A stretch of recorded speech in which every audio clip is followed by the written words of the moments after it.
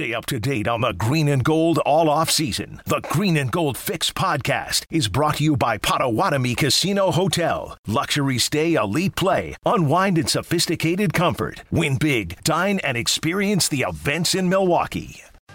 Yeah, I hadn't even thought about the history there when Green Bay has gone out to California.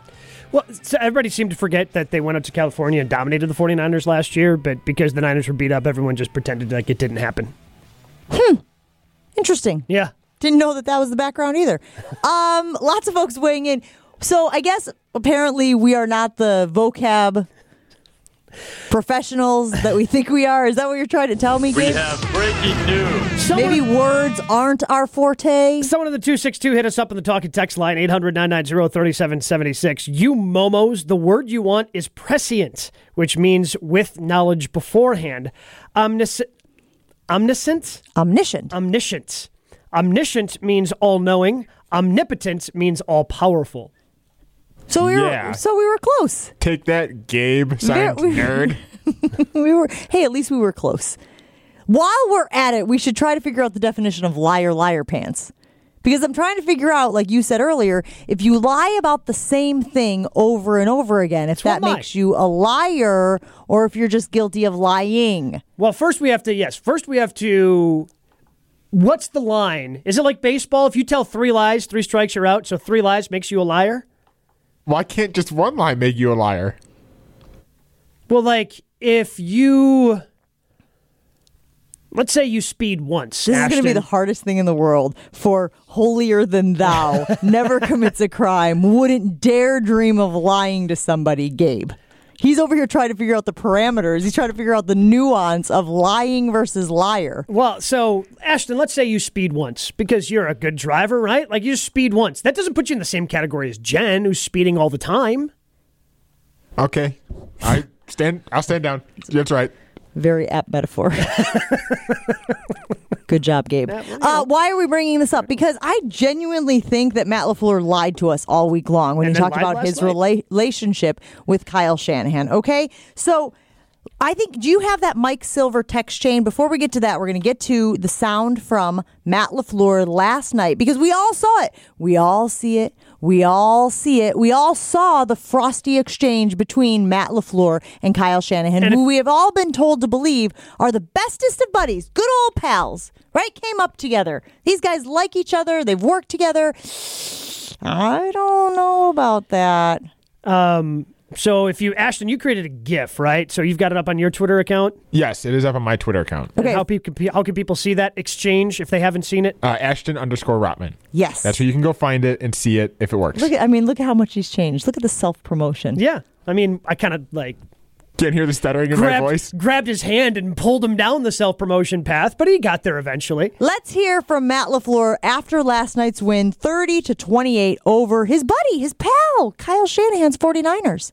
Yeah, I'd say you have to ask Kyle about that. I'm sure I know Kyle, and he's ultra competitive, and that's a tough moment for anybody to be in, and I'm sure he was ticked off that we were able to take the ball down and kick a field goal to win the football game. But yeah, certainly I'm not going to let anything that we've got a lot of history together, so I'm not going to let anything come between our friendship. I love how he puts this on Shanahan. How many lies did he tell? I actually, upon hearing that, feel like he didn't lie at all. Let's go on Shanahan. Let's go line by line. Let's go line by line, and then we're going to say whether it's a truth or a lie. Okay. Yeah, I'd say you have to ask Kyle about that. True, right? You have to, again, in his defense, he's saying you got to ask Kyle about that. Yeah, but you can also ask Matt about that, and he's dodging the question. Okay, but so not a lie, he's dodging. Go ahead. I'm sure I know Kyle. Yeah, true. He does know Kyle. I know him. Yep, does know Kyle Shanahan. That's He's true. Ultra competitive. True. Probably true. I can't verify. That's a tough moment for anybody. True. To be in, and I'm sure he was ticked off that we were able to take the ball down and kick a field goal to win. I mean, yeah, that's what happened. The football game, but I think certainly. No, Chewy doesn't know. He didn't see that part of the game, but that we've got a lot of history together. We've got a lot of history together. That is also true. So I'm not going to let anything come between our friendship. There it is. That's a big lie. I've got 6 truths, but one giant false there. He was doing so well, and then he came to the end. So Mike Silver tweeted this out actually a few days ago, leading up to this Packers 49ers game. Starts with on Wednesday, Packers head coach Matt LaFleur said he holds no ill will towards 49ers coach Kyle Shanahan, his longtime colleague and friend. In the wake of the Niners offseason pursuit of Aaron Rodgers, Shanahan also downplayed any tension the two teams play Sunday night. But the Rodgers situation caused a lot of drama between LaFleur, Shanahan, and their mutual friends and coaching colleagues last spring. And one story in particular, which took place the first night of the draft, underscores that strain. Minutes before the start of the 2021 draft, 49ers offensive coordinator Mike McDaniel was having a FaceTime conversation in his office with 2 former San Francisco assistants, Robert Saleh, Mike LaFleur, who are now with the Jets, head coach, offensive coordinator, who were together in New Jersey. McDaniel's office door was open. Some other Niner coaches walked into the room. Playful banter was exchanged between both sides. Then Shanahan entered McDaniel's office and joined the conversation. A couple hours earlier, NFL world had been rocked by reports of Rodgers' desire to leave Green Bay and the report that the 49ers had called the Packers to inquire about a trade. Now the Niners were getting ready to pick a quarterback 3rd overall. The Jets, with the number 2 pick, were expected to take BYU quarterback Zach Wilson. Shanahan joked to Saleh and LaFleur, "I hope you guys don't take a different quarterback and cross it up. We haven't looked hard enough at Wilson." "What do you mean? You've already got your quarterback," Mike LaFleur replied to Shanahan, Aaron Rodgers. Shanahan tried to brush it off as a joke, saying, "Hey, tell your brother to call me back. He hasn't returned any of my calls." LaFleur's response, "Can you blame him?" At that point, according to several people familiar with the call, Shanahan got visibly upset and hastily left the room. In his eyes, he had merely done due diligence on behalf of his franchise, but it was clear to all that Matt LaFleur viewed it differently. The fact that Rodgers and Niners GM John Lynch has shared an agent, David Dunn, contributed to the perception that there was a coordinated effort to get Rodgers from the Packers to the Niners. And to Mike LaFleur, blood is clearly thicker than water. I do like the X-Files music we got rolling under there, a little conspiracy theory. I gotta admit, I'm torn on this one because I actually think that Kyle Shanahan was doing his due diligence. If he did hear that Aaron Rodgers wasn't entirely happy in Green Bay, isn't that his job to then be like, hey, tampering, but... Well, so that's the difference, right? Like if he just calls LaFleur and says, hey, is Rodgers available? And LaFleur says no, and it just ends there. But if it goes beyond that and Shanahan was tampering, which apparently is impossible to prove in the NFL, and Shanahan reached out to, had heard through, John Lynch through an agent that Rodgers wanted out, and he went to Rodgers first and really tried to amplify the situation and the drama. Him out of there a little bit, that really kind of led this thing to be even worse than it could have been.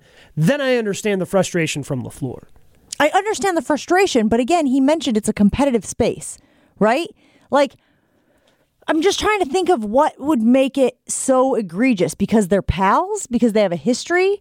Is this one of those things like you didn't give me a heads up, which is ironic because isn't one of Aaron Rodgers' beefs with the Packers that they didn't give him a heads up on communication, the Jordan Love thing? So again, part of me feels like Shanahan, again, not knowing all of the intimate details of their relationship and the situation, on the surface, I kind of feel like he did his due diligence. The quarterback wants out. We desperately need a quarterback, as evidenced by last night in Jimmy Garoppolo, who, by the way, is trash. He's just bad. He's just awful.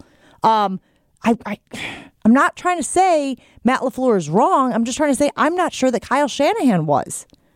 Am I alone? Am I the only...